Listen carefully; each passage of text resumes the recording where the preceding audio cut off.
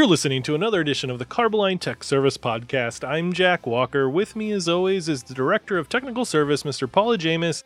Paul, it's Friday. This comes out Monday, but once again, the weekend cannot come fast enough. That's right, and these Fridays seem to keep coming faster and faster every week. So yeah, I've been working on ribs, and I think this weekend I have to unfortunately smoke some more ribs. Oh, it's like I hate it when that happens. I know, and drink some beer, summertime, right? That's right. That's right. Like DJ Jazzy Jeff and the Fresh Prince told us way back when. Well, it's been a long time since I thought about that little ditty. I heard on the radio the other day, and this is way off topic, but somebody told me that they talked to somebody who didn't realize that Will Smith was a rapper. So they must have been under 20? Yeah. Okay. Yeah. Young person. Yeah. Was it Billum? Yeah, no, it wasn't Billum. So anyway, how do they get a hold of us, Paul? They can reach us at email. They can get us at technicalservice@carboline.com. On Twitter, you can get Jack at Jack_CTSP, and I'm at Paul_CTSP. We're going to kind of expound on a topic that we talked about in episode 15 and 16. We talked about inorganic zincs. And one of the things that we really want to focus in and highlight on is the top coating of inorganic zincs.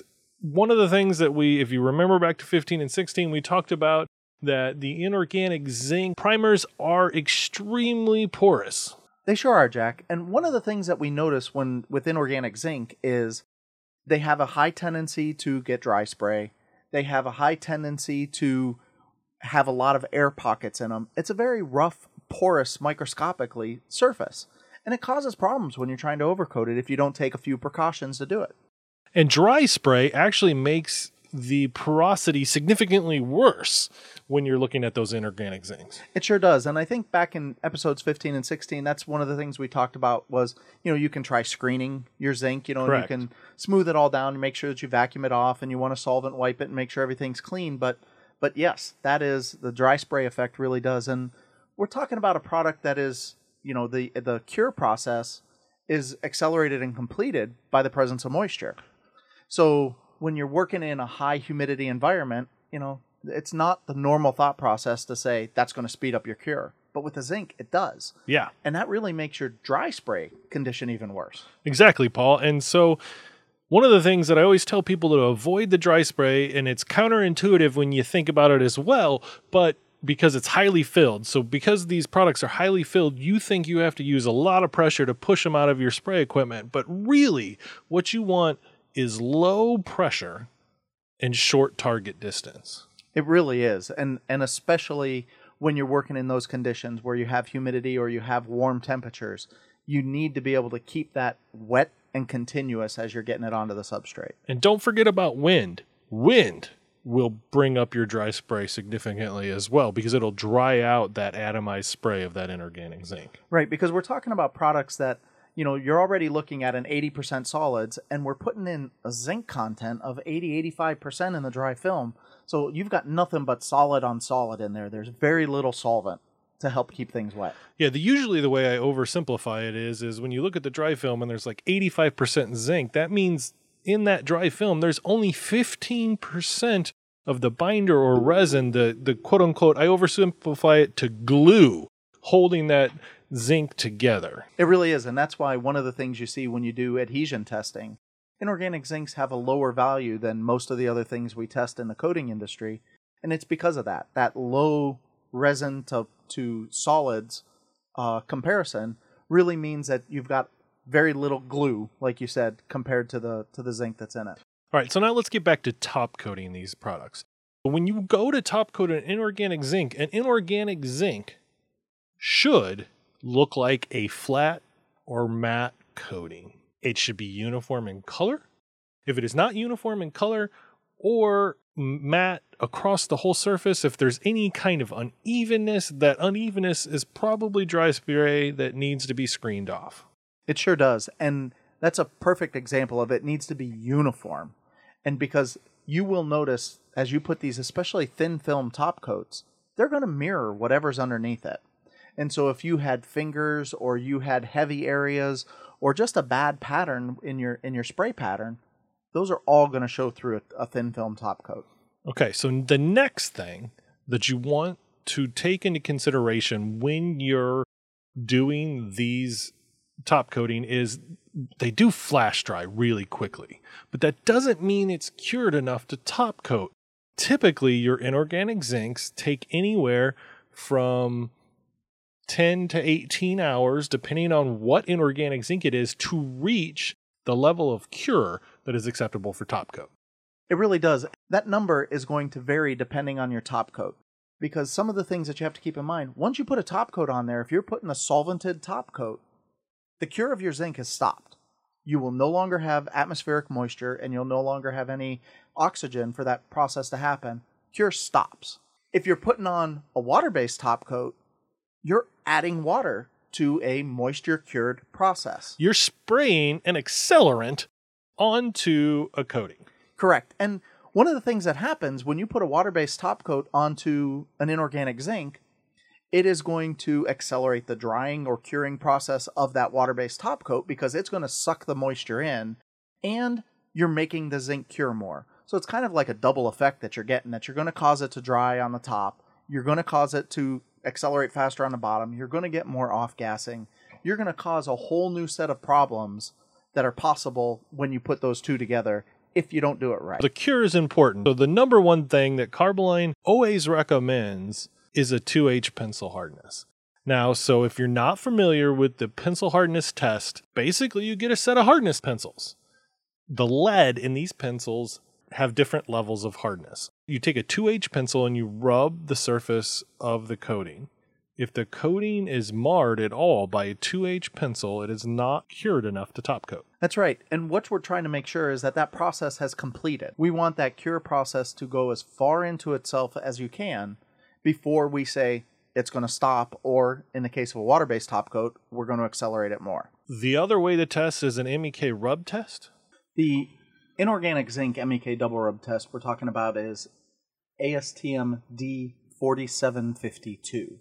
And that talks about what you should be looking for when you're rubbing an inorganic zinc coating. Lastly, the next way to check the cure of an inorganic zinc is a coin rub test. And this test is outlined in the SSPC PS Guide 8, which is the guide for top coating zinc rich primers. So that's a good resource on top of this podcast if you're going to top coat zinc rich primers.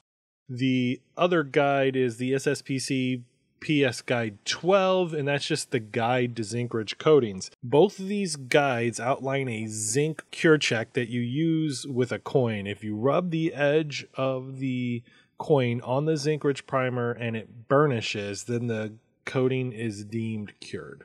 The important thing to note is sometimes you'll hear this called the nickel rub test. A nickel is really the better coin to use for this because you want something that's got a smooth edge. If you look at a dime or a quarter, they've got those rigid edges and they're going to tear up your zinc. Absolutely. The cure of the inorganic zinc rich primer is one of the most important factors when it comes to top coating. The next, and probably the most misunderstood part of top coating zinc rich primers, is the mist coat. It really is. This mist coat, usually what you want to look at is over thinning it. So you're going to read a product data sheet for whatever intermediate or epoxy or acrylic or top coat, whatever you're applying to it, and they're going to tell you you can thin it up to 10% or 7%, or you'll see those numbers. That's not talking about how to apply it to an inorganic zinc primer. When you're doing inorganic zinc primer top coats, that mist coat, you want to over thin. So you can talk with somebody, a representative from the paint company. You can call us in tech service. We're typically going to tell you numbers in the neighborhood of 25 to 50% thinning for that mist coat. Because the idea is you want it to be very, very thin. You want a thin coating, but you also want it to be monolithic. You're trying to get it uniform across the whole thing, not full of pinholes and gaps where you missed it. So the important part about this over thinning, it's twofold. Okay, first, the over thinning decreases the viscosity of the material in order for it to flow efficiently into these microscopic pores. When it flows in there, it pushes the air out, and the air has to go somewhere. That's the main reason why we want it to be thin. When it flows in, we don't want a big coating on top of it that's going to be blocking that escaping gas. Because that escaping gas doesn't go fast. However, if you over-thin the material, the thinner, as it evaporates, has a tendency to grab those air bubbles and take it with it. Now, the other important factor about the thinning is it takes a little bit longer for all of that solvent to get out of that coat. And what you're hoping to do in this process is give everything time. Inorganic zincs, everything you do with them, you have to consider it's going to be a slow process. You need that extra time if you're looking to get an aesthetically pleasing surface when you're done. And then you mentioned translucent. That is a very important part of the mist coat. So your mist coat should be less than 1 mil thick or 25 microns, and it should be translucent. And the translucent really is just a visual test for you to see that you have thinned the material enough that it is a monolithic film covering that inorganic zinc-rich coating. You want to think it almost like a sealer that you would use on concrete. It really is. And you can think of this as a penetrating sealer.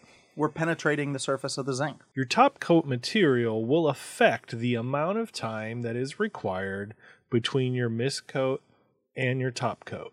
With a lot of solvented materials, a handful of minutes is usually enough to prevent bubbling in your top coat. Right, because remember we talked about once you put a solvented top coat on there, we've stopped the cure process. So your zinc isn't doing anything anymore. We're just trying to get rid of those gases that are trapped. With acrylics, however, it can be important to give that over-thin material an extra time before you top coat. It really is, because like we said, these are moisture-activated cure processes. And when you add a water-based substance to it, you're adding more to the cure mechanism. So you may have thought that your zinc was done curing because it passed the nickel rub test or it passed an MEK rub test, but then you add moisture to it. And when you put that water in contact with it and you hold it there because we've over-thinned it and we've added a layer that has to evaporate now, that whole process may find some little pockets or some spots in it that's going to cause the reaction to happen a little more fully.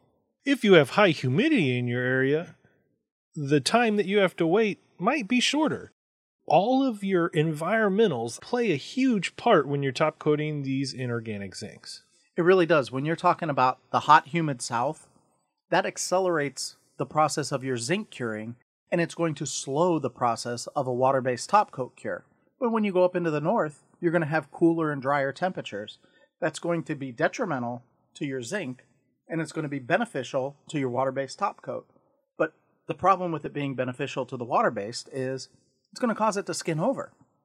And if you had anything trapped beneath it, it's going to cause blisters or bubbles that you're going to see in the film. So let's review here. The two most important things when it comes to top coating inorganic zinc primers is that the inorganic zinc is fully cured, and there's the 3 different tests to check that. You have your solvent run test, the ASTM D4752. You have the pencil hardness test. And then you also have your SSPC PS Guide 8 and 12 that outline a coin rub test. We recommend using a nickel. After you've established the cure, now we have to make sure that you do the mist coat. And the mist coat's going to be different for each coating, but they're going to be required for no matter what coating you put on top of inorganic zinc. And there are 3 factors that make a successful mist coat. It needs to be less than 1 mil or 25 microns thick. It needs to be translucent, and it needs to be monolithic. When you put all these factors together and you do them patiently, properly, you test your results, you're going to end up with a good paint job when you're done. Well, thank you for listening, and we'll see you next Monday. Hey guys, what's happening? This is Bill from EH&S again.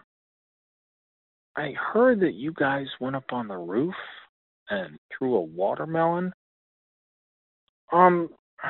That's maybe not the most safe thing you can do. It's also how you get ants. So if you could not do that again, that would be great. Also, one more thing. Could you not use my voicemails on your little podcast? It's not a great look. Thanks. Absolutely. Who put the line in Carboline? Who put the line in Carboline? No say Carboline, but they say Carboline. Absolutely.